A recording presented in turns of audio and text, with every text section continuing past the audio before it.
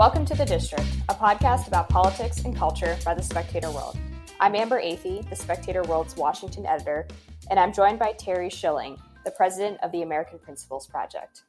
Terry, thanks so much for joining us. I am really excited to talk about this topic because I was, a three-sport athlete in high school. I played club sports in college. And one of the things I always remember from my club sports days in college was when I played field hockey, they actually allowed boys to be on the team, which was pretty rare for a sport that's typically not considered co-ed. But we were only allowed to have two boys on the field at any given time because there was obviously this recognition that the men were faster, stronger, and just generally more athletic than the women. Even if they had never played field hockey before, we would literally poach people who didn't make the club soccer team because we knew they could come over and play field hockey and automatically just dominate the competition. But now we have this swimmer at University of Pennsylvania, an Ivy League school, that has just transitioned from male, and he has he swam at the University of Pennsylvania for 3 years as a male athlete. Now he's transitioned to female and is dominating the competition on the women's swimming team. So can you give us a little bit more information on just how badly he's beating these other girls and how this has really dominated the NCAA conversation over the past couple of weeks? Absolutely. And thanks again for having me, Amber. This is always a interesting discussion, and it's actually something that I think doesn't get enough attention as it is. What's happening here is this guy, you're right, this guy, Leah, is destroying the competition. And it's not just, barely winning these tournaments or these competitions. The big competition that he won just last weekend, he won by 14 seconds. Oh, and wow. to put that in perspective, I mean, that's like 25% faster than all the other girls to complete it. This is outrageous. It's unfair. And it's not just, I think a lot of times we think, oh, this guy comes in and then he gets the gold medal instead of the girl that actually deserves it. It's not just that. It's actually that by allowing this guy to compete in the women's division as a woman, he's keeping other women from even being able to compete, right? So it's not just that another girl got second place or got a silver medal, at least she got a medal. There are other girls who aren't even being given the opportunity to compete and show what they've got. And as someone, a very proud third string defensive back for my high school football team, I know how important it is just to at least get the opportunity or get the chance to compete and put it all on the field, right? And show everyone what you've got. And, I'm a guy, and it is super competitive on the male end of things, but we're robbing our daughters of key opportunities, key moments to support their teams. And, Amber, this, we work through politics through American Principles Project to try and solve this problem. And as well as, not just campaigns and elections, but we also work through legislation. But in the meantime, before we can pass some legislation here, I really do think that we need women on these swim teams to step up and do some, commit some acts of civil disobedience, right? You got to ask yourself, what would Susan B. Anthony do? What would the first wave feminists do? They would boycott this. They wouldn't compete in these sham tournaments. They wouldn't give them any credibility whatsoever. I really think that something needs to happen with these female athletes where they do a walkout or they do a sit out or they protest it in some meaningful way, and they don't let this continue to happen. That's the only way that will do so much more, I think, to stop this movement nationwide is if women start pulling out and protesting the tournaments and the contests entirely, if there's a male involved. I think that's going to move people a lot faster than it takes for me to win these campaigns and elections and then pass the legislation. Yeah, that's a great point, Terry. And I know there have been two swimmers from that UPenn team that have spoken out, but they've done so anonymously. And so it's pretty clear that this isn't really enough. And I mean, I think it's horrible that these women feel that they need to speak anonymously because they're so afraid of this backlash from the left if they were to come out publicly. In fact, one of the women who spoke out isn't even on the team anymore. She actually graduated from Penn already, but said she's worried about her career prospects if she says something. But I think at a certain point, you have to be able to have the courage to say, whatever happens to me personally is worth it if I can save future women who have trained their whole lives for this moment and are having that opportunity robbed from them. And if I remember correctly, Terry, at the last CPAC 2020, you had a young woman with you. I believe she was a basketball player. Correct me if I'm wrong. And she went out on that stage and she talked about this phenomenon of men entering women's sports. And tell us about who she was, because the details are slipping my mind, but I do remember her being there with you. And I think more women need to be able to have that courage like she did. So, the female athlete, her name was Linnea Salt. She was actually a track and field athlete. That's right. She ran. She was very, very quick. And she started getting beaten in tournaments by another male. So we have face of the victim right here telling her story. And the thing that stuck out to me about that conversation that I had with Linnea is I asked her, if we don't put a stop to this, what do you think is going to happen to women's sports? And she said, if we don't stop this in 5 years, women are going to be watching their own athletic tournaments from the sidelines. And that really stuck with me. I have 2 daughters myself. I have a third on the way. And I don't know if they're, if the next 2 are going to be very athletic. My oldest is athletic, but to think about their athletic opportunities being robbed by another guy who, frankly, if you're a guy who has to join the women's league to compete and win, you're really not that great of an athlete. And look, this is just so unfair. And I think that the real problem with this isn't just women's sports, right? This is the whole transgender movement. And you just said something that enrages me, which is that these girls, these female athletes, these victims are unable to speak out publicly and attach their name. They have to speak anonymously. Why is that? It's because the transgender movement is a movement of bullies, and they take advantage of people and they attack them. And, it's really unfair to where these women are unable to even speak up and oppose the oppression that's being forced on them. And this absolutely has to change. So I think this whole transgender fight, it's just built on lie upon lie upon lie, such as men can never actually transition to becoming women. They're always going to be male, XY, and they're never going to be able to have a baby, for example. They're never going to be able to get pregnant. And on top of that, I think the more egregious lie, though, is that transgender people are victims of society bullying them and oppressing them. Why is it then, if this is the case, right? If transgender people are such victims of society and they're oppressed every single day by the general public, then why is it that so many of them have public YouTube channels? Why is it that so many of them have public Twitter accounts with their actual names where they go in to actually work with people? It's not them who are afraid to speak out and represent themselves and be who they are. It's our people. It's the women that are being oppressed by these people.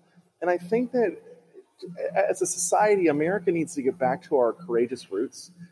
We need to get back to being the home of the brave and being willing to risk things to fight injustice, right? I think that's the big thing that's missing from this women's sports battle is people have to understand that if you don't speak out, if you don't put your name behind these things, it's all going to go and be lost. I mean, Americans have always put their names behind things. Our founding fathers, when they signed the Declaration of Independence, they pledged their lives in their sacred honor, right? They knew that the British were going to burn down their homes and castigate them and punish them and make examples of them. But they did it anyway because the future generations of Americans were more important than themselves. And I think that if I had any piece of advice to these female athletes, I know it's tough. I've had to do this type of stuff as well. I mean, I'm involved in this fight very publicly. It's not like I can ever go get a job at Verizon or Google or Facebook. Not that I would want one, but I'm basically eliminated from ever getting that corporate cushy gig like so many of my friends have gotten. And God bless them for that. But embrace it, right? It's about more than you. It's about more than just your personality. It's about the future and your daughters. Right? These women have at least had the opportunity to compete. In the future, women like my daughters will be forced to watch their sports from the sidelines.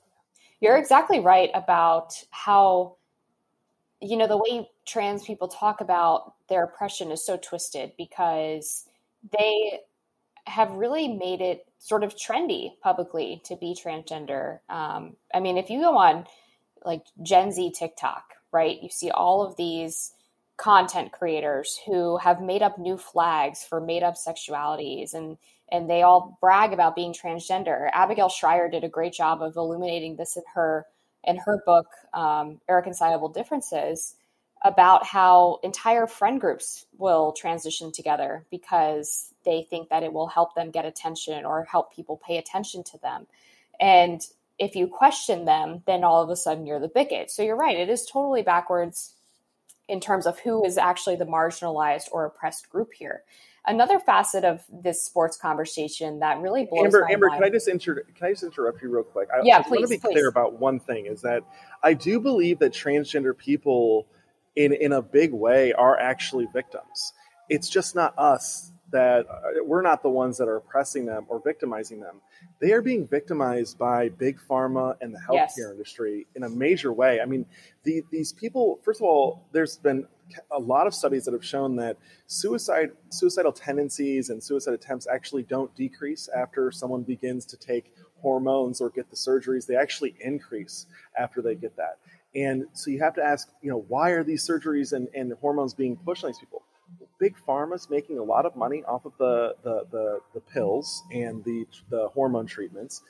For example, the company AbbVie that makes the puberty blocking drug Lupron, they made $726 million in 2019 alone off of that drug. So then the question is, what are they making off of the other drugs? Because some of these drugs are $300 a month. Which is a lot of money. It's a car payment for the rest of your life that you have to have that. But then also you look at some of these surgeries, they're $20,000, $30,000, $50,000. One, a phalloplasty, I don't even want to talk about it, but it's $60,000, right? So like, they are victims and they are being taken advantage of. Their misery is being capitalized on by these corporate these global corporations. Yeah, no, you're exactly right. And thank you for illuminating that, because I think that's such a big part of it and why the mental health aspect of transgenderism isn't being addressed, because, going through therapy is not as costly as trying to change your entire biological makeup, right? And so that's a really great point. And on the topic of these hormone blockers or some of these other pharmaceuticals that trans people are being prescribed, this Penn swimmer Leah has only been on this testosterone blocker for, I believe, less than just over a year, and that's the reason that she's able to compete, is because the reason he is able to compete is because the NCAA has this rule that as long as you have been on this hormone therapy for over a year, then you're able to compete as the opposite gender. And experts who study sports psychology, who study the biological difference between men and women, are all saying this is not even close to enough time. And who knows what the proper period of time would even be where the physical differences would be minute enough to even justify having trans individuals compete with the opposite gender. But certainly it's not a year. I mean, a year is nothing when you have an entire lifetime of being a biological male. Well, the fact is that the biggest determinant in whether or not you're going to have a competitive advantage or an athletic advantage over your opponents is whether or not you went through puberty, right? Like, testosterone leads to incredible amounts of muscle growth, of bone density, of height, of speed, of everything. I mean, it's like the ultimate performance-enhancing drug. In fact, that's what performance-enhancing drugs usually are made of some type of derivative of testosterone. And so it's basically this guy. You look at the numbers for how much more testosterone young men get, produce during puberty versus women, and it's like 50 or 60 times the amount of testosterone that women get. So that's ultimately the biggest problem here. And then, even when you get down that road, right, where, let's say you're a kid and you had your puberty blocked, should you be able to compete against women in sports then?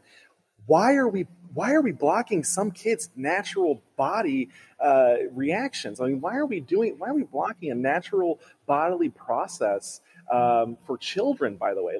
And the thing that no one talks about is the permanent sterility that's caused by these puberty blocking drugs. They say that it's all reversible, that if the child decides to, revert back to his birth gender or his biological gender, that they can reverse it. No, they can't, because at that point now they're guessing how much testosterone your body would have produced.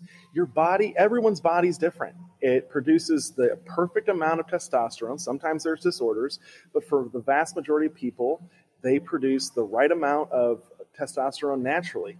And it's much better to do that than to allow some doctor to make a guess as to what amount of testosterone your body would have produced. This is a total nightmare. It shouldn't even be happening. I'm sure there are laws on the books that just aren't being enforced right now that would I mean, in reality, the fact that we're doing this to children really is a form of sexual abuse. I'm not comparing it to rape or child molestation, but it is a form of sexual abuse to block someone's puberty, to alter their body, inject them with hormones, and chop off healthy body parts.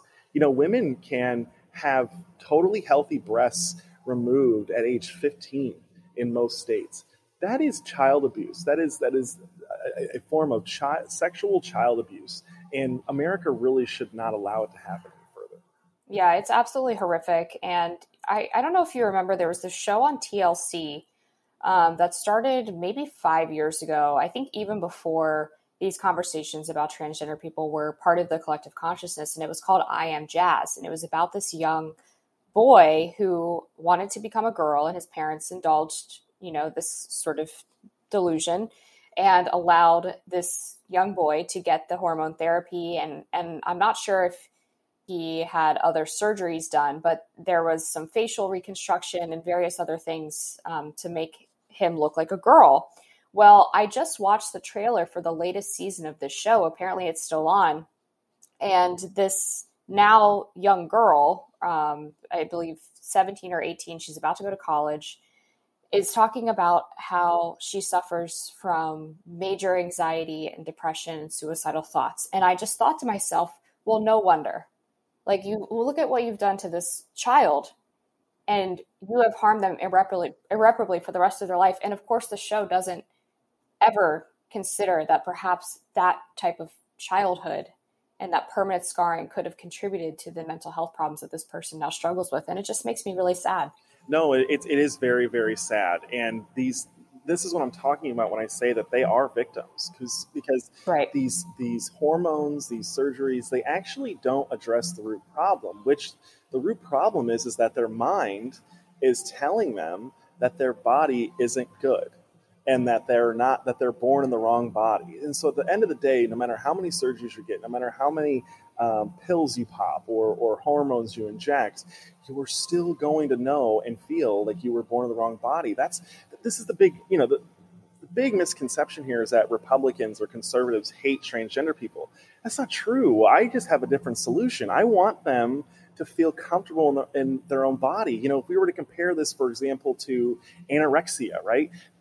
These are skinny girls most of the time who believe that they're fat. Well, the fact of the matter is that they're not overweight. They are not fat. They are not obese. And they're starving themselves, and they're actually slowly killing themselves. And so why are we giving a different treatment to someone that believes that they're too skinny versus someone that believes that we're born in the wrong body? It seems to me that it's a pretty similar situation where the mind is telling the body wrong things, and we should correct the mind, not the body.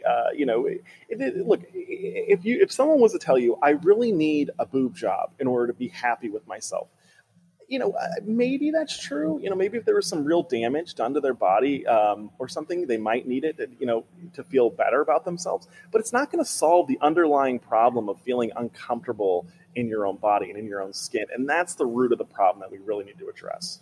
All right. Thanks, Terry, president of APP American Principles Project. Really appreciate it. Thanks so much, Amber. Thank you for listening. If you enjoyed this podcast, please check out more at spectatorworld.com. And if you'd like to listen to us, please check us out on iTunes, Stitcher, or wherever podcasts are available.